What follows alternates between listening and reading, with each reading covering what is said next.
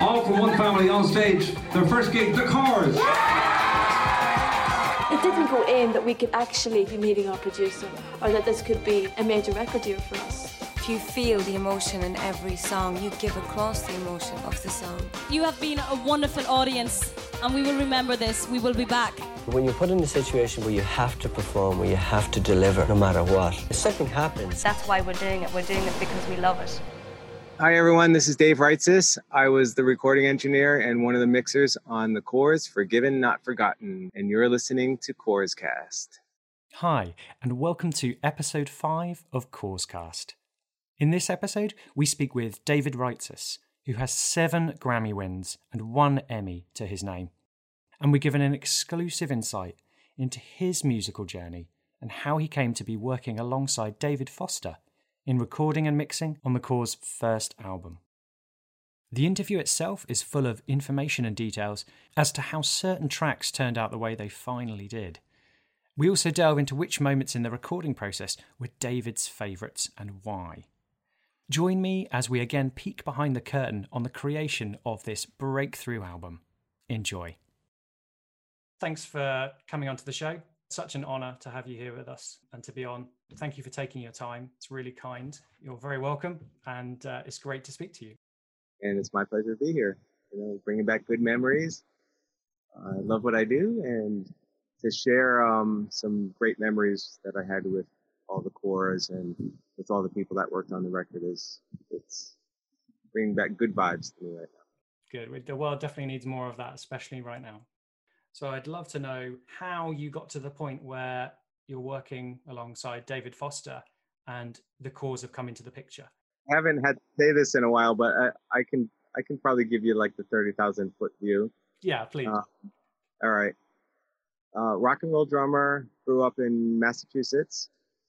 I think I always wanted to be a famous drummer, like along the lines of Led Zeppelin. And so everything that I did was drums and playing in bands. And when I was in recording with a band as a teenager, the producer and engineer were talking to each other and they said, I think we need to put a little 10K on the snare. And I kind of panicked because I didn't know what a 10K was. I didn't know at the time that they were talking about a frequency. So I thought I had to go out and buy a little 10K and put it on the snare. So I got nervous and I said, you know what, I got to learn more about engineering. So my parents said, why don't you move out to California and go to school out there? I said, all right. And once I moved out to LA, I was like, okay, I love this. This is great. I'm going to be a behind the scenes guy. And I fell in love. I was at school being locked in overnight, learning everything, getting as much as I can. I just loved it. So after school, I went and got jobs at various studios, Cherokee, Sound City, Rumbo, a bunch of different studios. And when I say a bunch because every time I'd get an opportunity, the studio would say, yeah, go take that. So I got called one day to work over at Rumbo, and it ended up being Guns N' Roses' Appetite for Destruction, which that's a whole other story. And it just turns out the producer was Mike Klink, and he ended up working on a project with David Foster's sister out at that studio in Malibu. And David walked in and said to Mike, you know any young, hungry guys that want to come work for me? And Mike said, well, I happen to know this guy, Dave. So he set up a meeting. I went out to meet David. We talked for about 15 minutes, and he said, all right, here's the key to my studio. I got to take off for the weekend. You got the job. Take care of this project I have. And so he welcomed me, and that was kind of the start of our beginning. He had just come off producing the Chicago records, and he had quite a bit of success. And we started doing projects like, at the time there were some film scores we were doing. I remember doing a Neil Diamond record, a couple of Japanese artists, Celine Dion, her first record.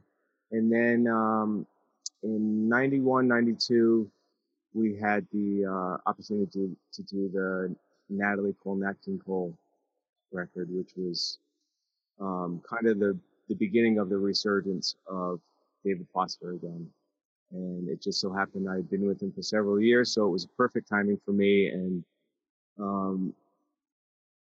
at that time, right before the chorus, I think we had done some Madonna stuff, you know, Celine, Barbara Streisand, Madonna, Gloria Estefan, tons of different people. And then we made that move into the studio that we ended up, or the house studio that we did with the chorus. And it was just the next natural progression of David with his new record company, 143. Mm-hmm.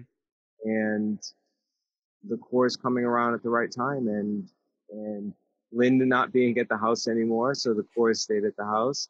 It was just like a perfect storm of all of us coming together. Wow. So that's how I ended up with David, and we did a bunch of projects, including on through, you know, the 2000s, but around the mid to late 90s, a lot of the artists that we were working together with sometimes wanted to work with me, but maybe didn't want David as the producer, or he was too busy. So David would say to me, why don't you, if Barbara wants to work with you, go work with her. So we had a great relationship. And it sounds really smooth, really an easy level of trust, which is paramount, isn't it, on this kind of work? Yeah, and like he taught me so much about not only about the way that a session should go and how you should treat the artists and treat the music, and that the integrity of everything. I don't think I've met anyone that has as much integrity as far as having respect for the artist and the song and the process as much as David. He really kind of gave me the feeling that there was nothing to complain about, what couldn't be done. There was only like, what can you do with what you got and the time you got, and do the best you can. And then it was as simple as that. Being in that garage trying to make a record, and you had the gardeners out with the lawn blowers and mosquitoes coming in and no air conditioning. There was certainly plenty to complain about, but there was a point where David just kind of said, look, there's not any room to complain about what you wish things could be. You just make it as great. Yeah. You got what you got. Yeah. Yeah. And that carried on through that project and all the other things that we did too. What I'm trying to sum up through these is kind of like what it was like to be in those sessions and to see the music taking shape. So your name has obviously come up quite a lot, which is great. Yeah.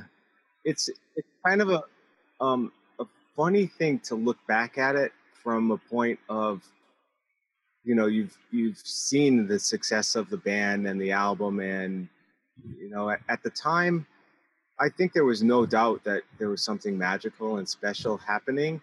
But I think we all learned through many projects that we've done at the time that you never knew how successful something was going to be. Sometimes you'd have the most amazing song or production and it would go nowhere, and then other times you'd kind of feel not so excited about something and all of a sudden it was a smash and a big hit. So I think at the time you were just like, wow, this is an amazing experience to work with a great family of the nicest people that you could imagine. These and they were living at the studio, so they were so comfortable. It wasn't like they had to drive into the studio every day and leave at night. It was just the most fun you could imagine. Yeah, I guess it's going from recording demos in a little upstairs bedroom to suddenly then living in a recording studio, being able to do what you're passionate about day in, day out with very little hassle, having that creative freedom. Mind-blowing, really. The one thing though, that it was not really a professional studio in the sense of a professional studio. It was more like a converted garage. That I can't remember exactly the year or the date that when I met David in 1986, 87, he had a beautiful studio in Malibu that was a real professional studio. So like the first chart maker. Yeah. Marble floors, control room, gear. It was unbelievable. And then because of divorce, he had to move quickly. And when I say quickly, it was like a couple of days. Wow. Had to get everything out. And we were in the middle of making, I think it was his solo record recordings. And we went over to his then next wife, Linda Thompson's house in Malibu. Yeah. And there was a garage that we walked in, and he goes, okay, this is our studio. And in a day, he put down industrial carpet and drywall, and that was the studio. That's incredible. Yeah, it was, I think by the time the Corrs came in, we had put the console in there and we had some gear, but there wasn't much creature comforts that you'd expect in a studio.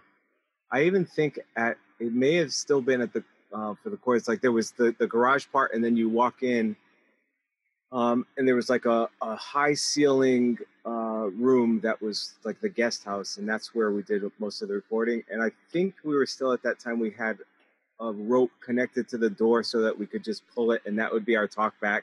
And then we let the door close, and then it might have still been with the Corrs, but you know. So yeah, few creature comforts, but still having everybody there and David there, still being able to create magic is quite a testament, really. Yeah. And Simon Franklin, he was incredible. Even that whole time period with his skill as a musician and his knowledge of the synclavier and how he integrated with Jim. Jim had done his demos. I don't even remember on what at the time, but he had a bunch of demos. The way he interfaced with Simon, so that Simon could start doing the MIDI and David doing the, the piano parts and the guide stuff. It was, I have a lot of recollections of Jim sitting in front of his Macintosh, big monitor, no flat screens at the time, right in there, and then doing all his tweaking, and then Simon sitting there working on his thing, and me at the console, and David at the keyboard. Wow. That was a lot of the beginning stuff that I remember. Do you remember hearing any of those demos from Jim and them working on it to begin with, or anything like that?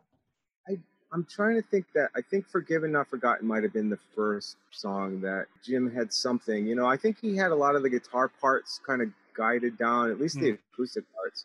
Yeah. And I think that might have been the first song.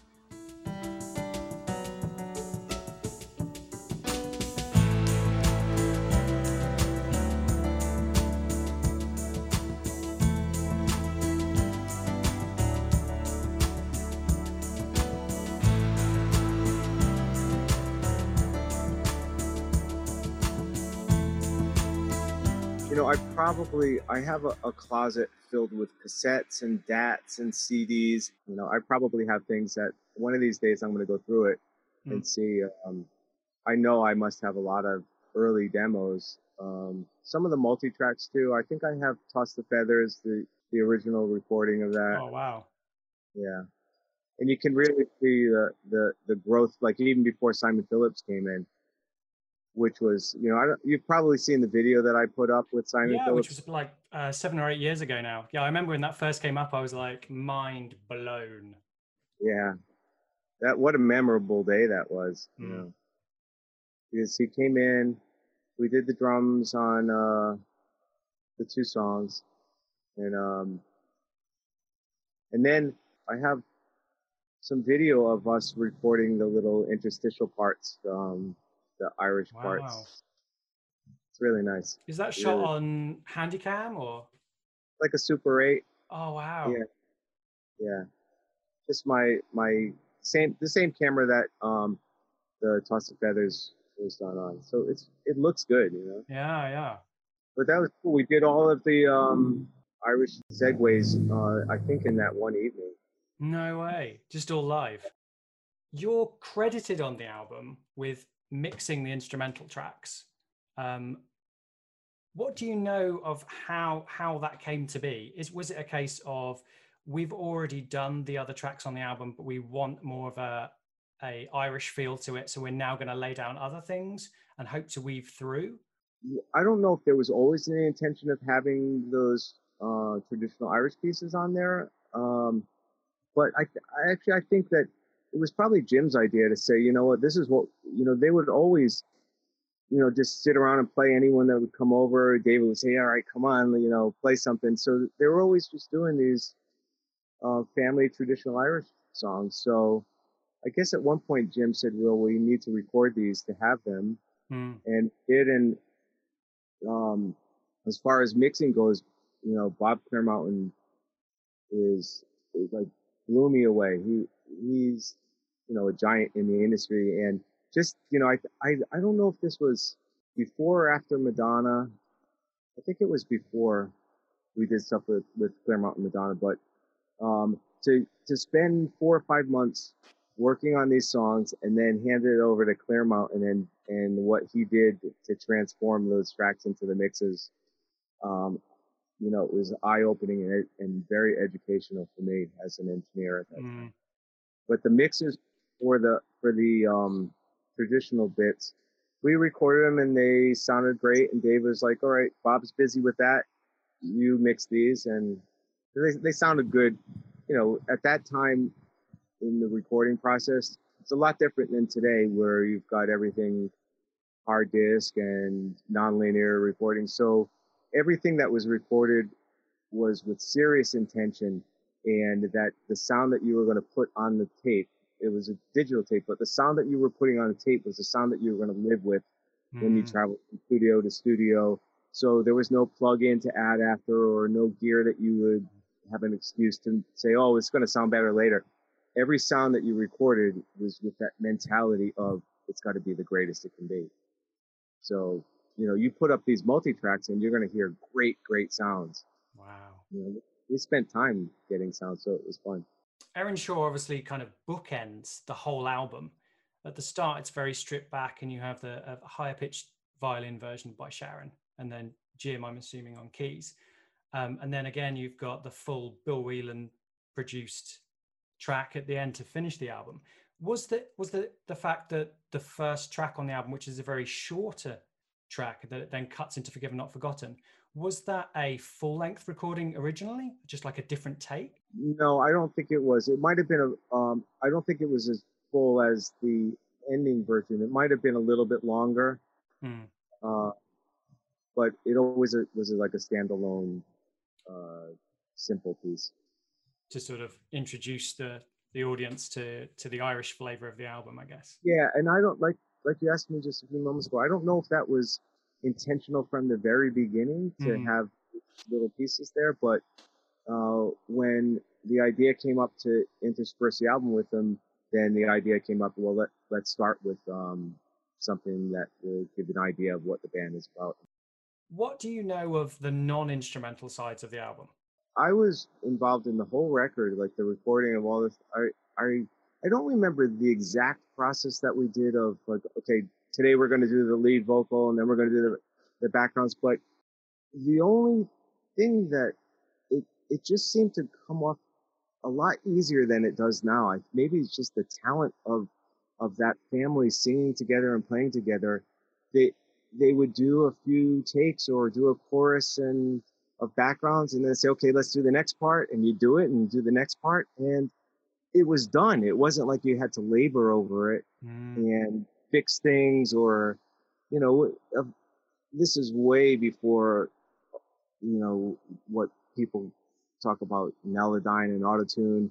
So because that wasn't like a crutch that artists really used, the performances were much better. We would fix things here and there, but it almost wasn't necessary because just the level of perfection was very high, but the level of performance was even higher. That really comes across. Yeah. As far as like microphones and setup like that, I think I used like a 67 tube mic, a Neumann U67 for a lot of the recording. I know for Andrea and the backgrounds. The times that they played together were when we were at Record Plant, but mostly at the house studio, it was one at a time. I think there was a lot of experimentation going on musically with Jim, and then the girls would come over at night and we would work on, let's do backgrounds now, or let's try the drum, or it was just fun. That's all I remember it. That seems to be the overall impression everybody's giving me is they're having to reinforce how much of a great experience it was just a fun, very freeing experience to create the record. Yeah, it didn't seem like it was painful in any way. There seemed to be a lot of experimentation. For example, like my friend Tal Hertzberg, who's no longer with us, he was my bass player friend. We were in a band together, and he was just visiting me one day, and we're like, "Hey, Tal, you want to play bass on this song?" It's like, okay. So he takes his bass out of his car and he plays bass, and okay, David's like, "Sounds good." Wow. Yeah. Such a loss. Such a loss. What I've been doing with other people is playing back snippets of tracks. But you've been doing a bit of homework before this, which is really lovely of you to listen back to the album. A little bit. I won't tell you now, but I'll tell you. I have a favorite moment. Actually, I have a couple of favorite moments, but I have a really, really favorite moment that I'll tell you about after. Okay, cool. I can't wait.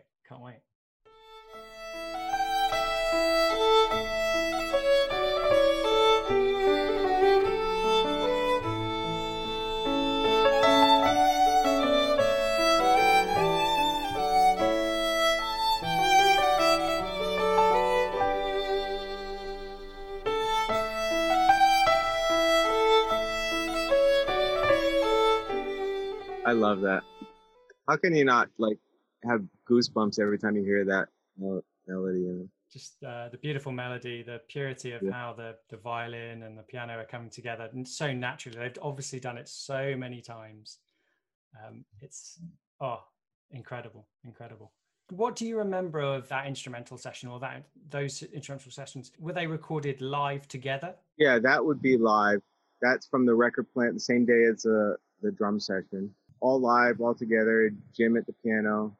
There was a moment where David sat down at the piano and he was going to play, and Jim was going to play acoustic guitar, and the girls were going to play their instruments. But David had to leave for the night, so he took off, and then I stayed there with the band. And all live, nice intimate vibe in the studio, and they go out. They know the song so well, so it was just, let's do a take. It sounded good. Okay, next song. Incredible.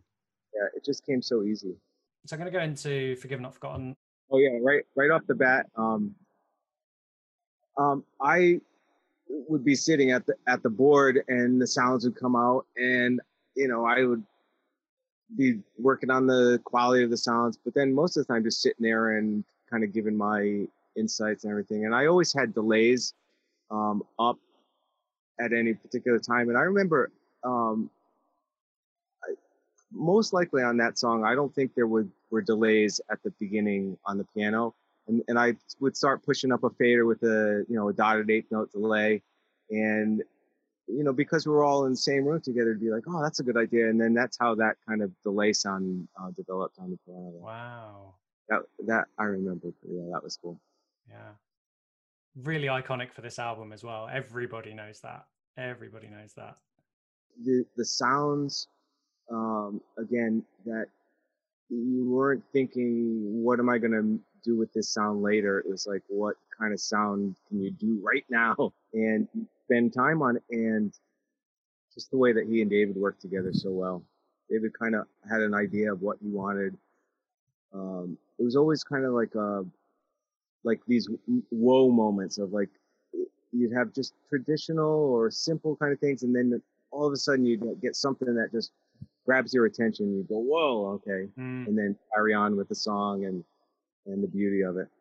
See, the album seems full of those little peppered whoa moments on every song. It's incredible what David's done on that. It really is. Yeah, Michael Thompson was saying that he was usually in for either 3 or 6 hour sessions.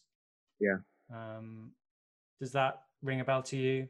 Yeah, we'd probably do 1, 2, or maybe 3 songs over that period of time. Like, we would spend the time needed. We had like certain things, like, we'd want a rock guitar here and a clean guitar here, and maybe a baritone. So we had, we'd use Michael on tons of things. So there was not a formula, but almost kind of, you had a grab bag of different ideas, and you knew what his capabilities were. So you'd be like, oh, why don't you, when you pull up that kind of sound and you put a little edge into it, or you go with the harmonics there, why don't you try that? And he would come up with something cool, and he'd be like, yep, That's it. And would it be very focused song by song? Yeah. Yeah. I don't think that we would like get a sound and then go to another song. It was just work on one song at a time.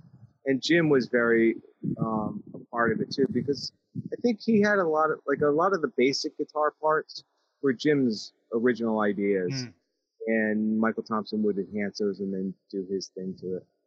So Jim was very involved as well. Where is your sample set from? Is there a specific sample disc or location or set of sounds that you used on this record specifically that you can recall? Any samples, like I would do a lot of the augmenting of the drum samples just from things that I've collected over the years. And we were working on a 48-track digital half-inch tape machine. And on that machine, there was this miracle built-in function that was a stereo sampler that was inside the remote for the machine that synchronized to the tape position that you were on. Wow. So, and I became an expert, and probably at one point, if not for the whole duration, like the fastest and, you know, most advanced user of that sampler at the time, because prior to having a built-in sampler, you'd have to, when you wanted to like fly a thing from one chorus to another chorus, you'd have to come off tape into a sampler and then back onto the tape. So there would be like this synchronizing hell or nightmare that would go on. But having a built-in, you'd have like 44 seconds of mono or 22 seconds of stereo. So it also had a trigger input so that you could load in like a kick drum or a snare drum and then trigger it from whatever kick drum or snare drum was on a track and then record your new sample to another track. It could also reverse sounds. I forget what song it was, but one of the songs opens with the reverse vocals. The backward masking in Leave Me Alone. Yeah, so that was like just like have the vocals and then turn it around, and it's like everyone goes, oh, that's a cool idea, and so you end up with something like that. Leave me alone.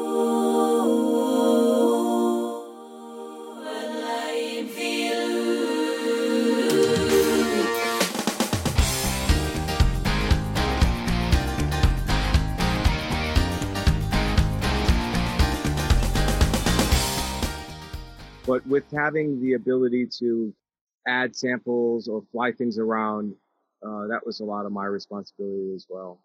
And from libraries that were just collections over the years when, you know, I think it was probably the mid 80s where people started like producing sound libraries and things that I've collected over the years too. Cool. There are some great drum sounds that are not live drums, but you know, in Runaway, some of the snare and the kick sounds are amazing. Yeah, I just wondered if you knew of any other works that included the same samples. Oh, probably everything after. I probably still have those samples. I'm sure I have some of those samples that I use to this day, but they're all like hybrids of something, you know. This sound with a little bit of this sound and a little bit of that sound. The next track is Runaway. The song Runaway has my favorite moment, I think, of the whole record, where when you listen to the song, it's got like a nice 6/8 feel to it, right? And throughout the recording process, just to like keep from boredom, I used to just start counting it in 4. So I would just like sit there and 1, 3, 4, and I just liked the way that feeling was happening throughout the song, although there was no intention of that feeling. It was all in the 6/8 feel. So I remember one late night, it might have just been David and I sitting around, and I said, do you mind if I just experiment a little bit here? And I took a sample of the snare, and right at the end of the song, about like 350-ish, I made that change. I started adding the snare on the 2 and 4. So that changed when it goes from 6/8 to 4/4. Was like just the most magical moment. And David like looked at me and was like, oh, this is great.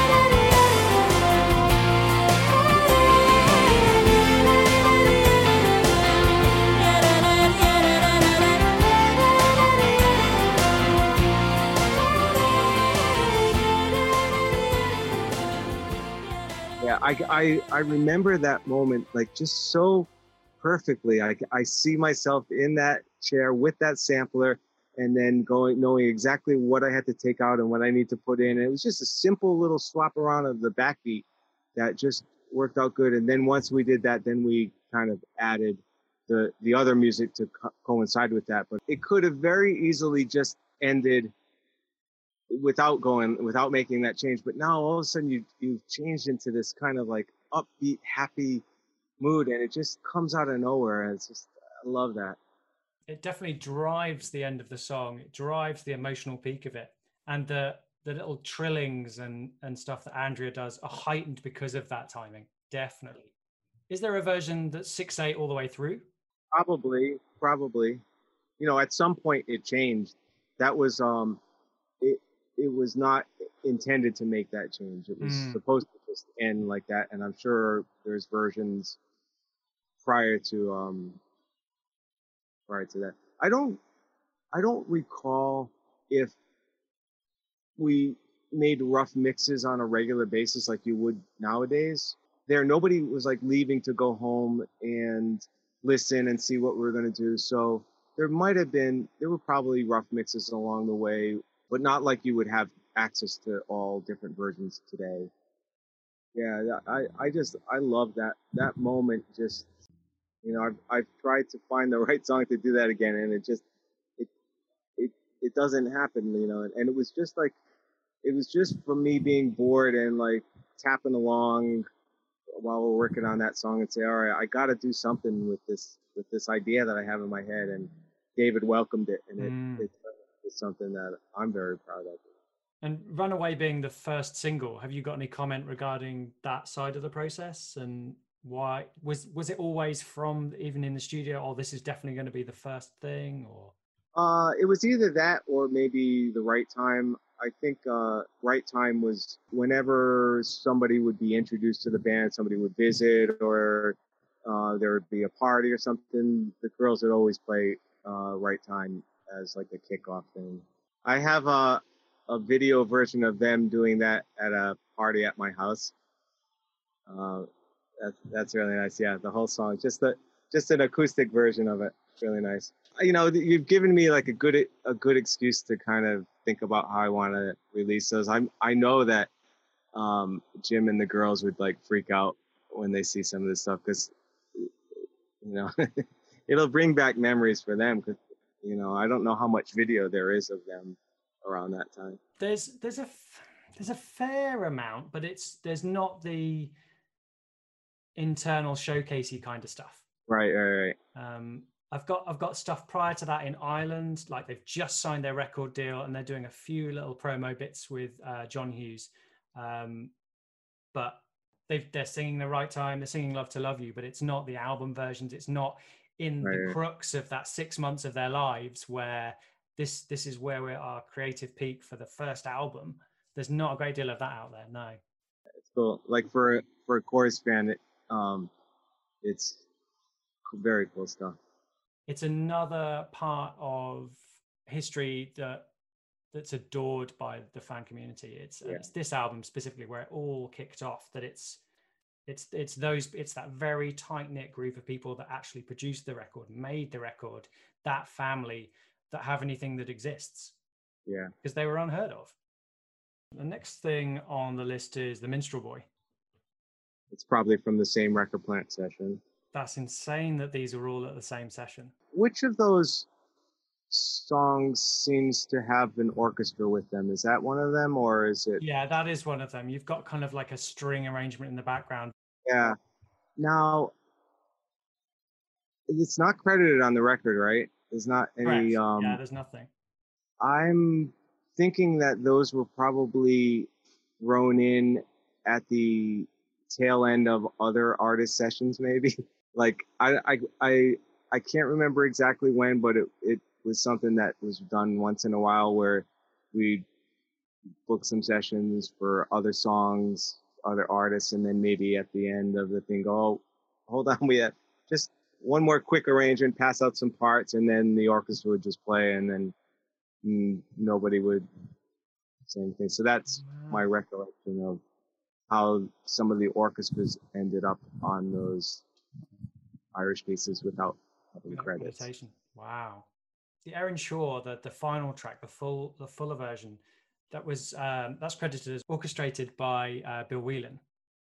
For the most part, like I think like the middle section and the big river dance section, I think we sent out like the demo version of it, and then he sent us things back. Yeah, river dance was huge at that time, and David wanted to include something like that on the record. And I think I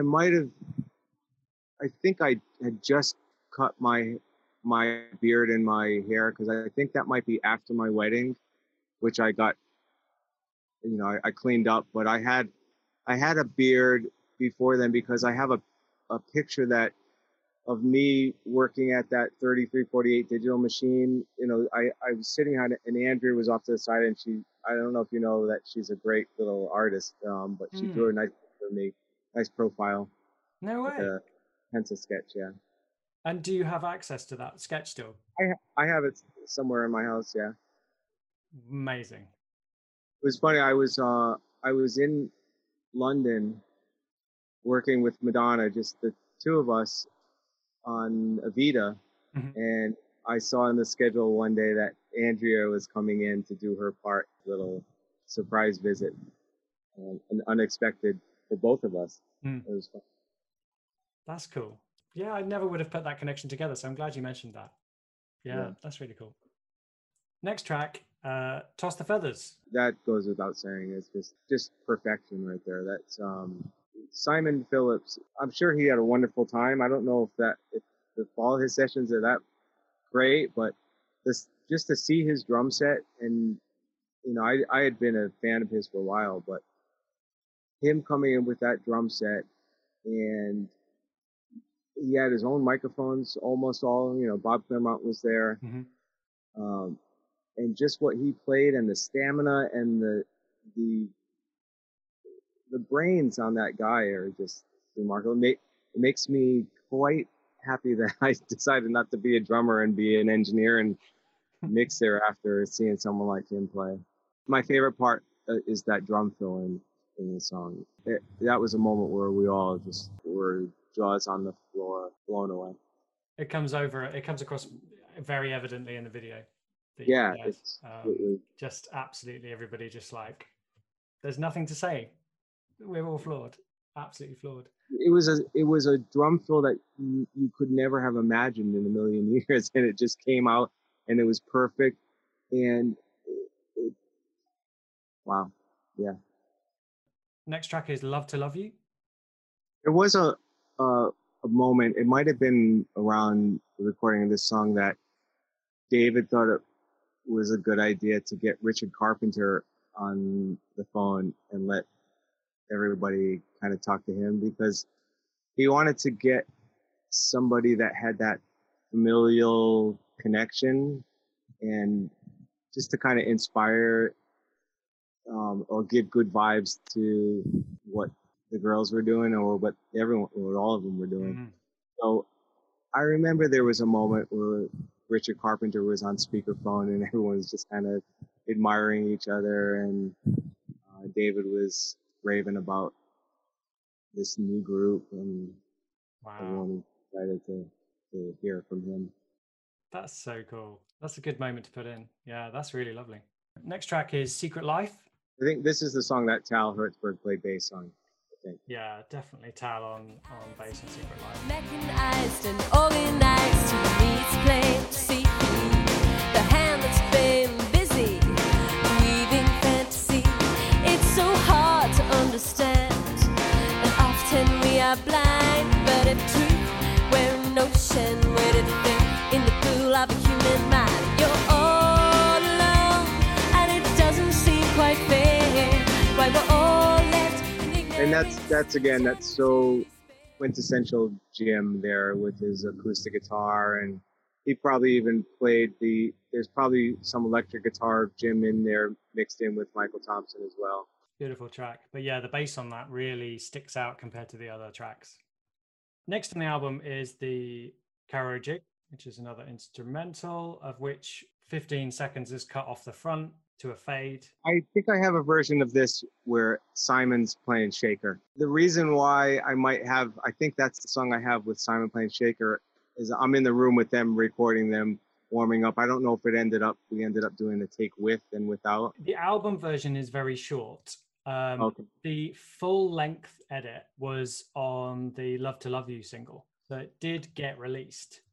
We do a song or two or three, take a little break, we'd all kind of go walk out in the live room and say, okay, what do you want to do next? And they'd start kind of practicing. They go, okay, sounds good. I'd run back in the control room and say, okay, let's go, roll it.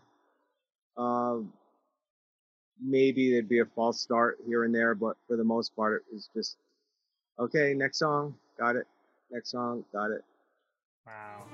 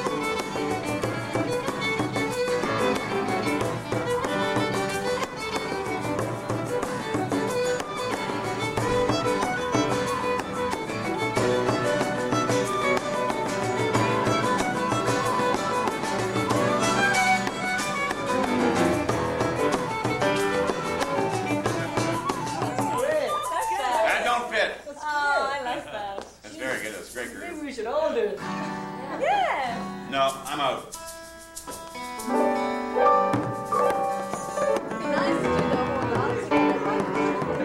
I have to go. That's why. And for album tracks, next being Leave Me Alone. What can you tell me about the backmasking? Obviously, you've already spoken about it a little bit. Just again, that sampler on the 3348 was something that I got really good at, and I would read the manual and say, okay, this is what it says it can do, but I wonder if it could do this. And I would just try things.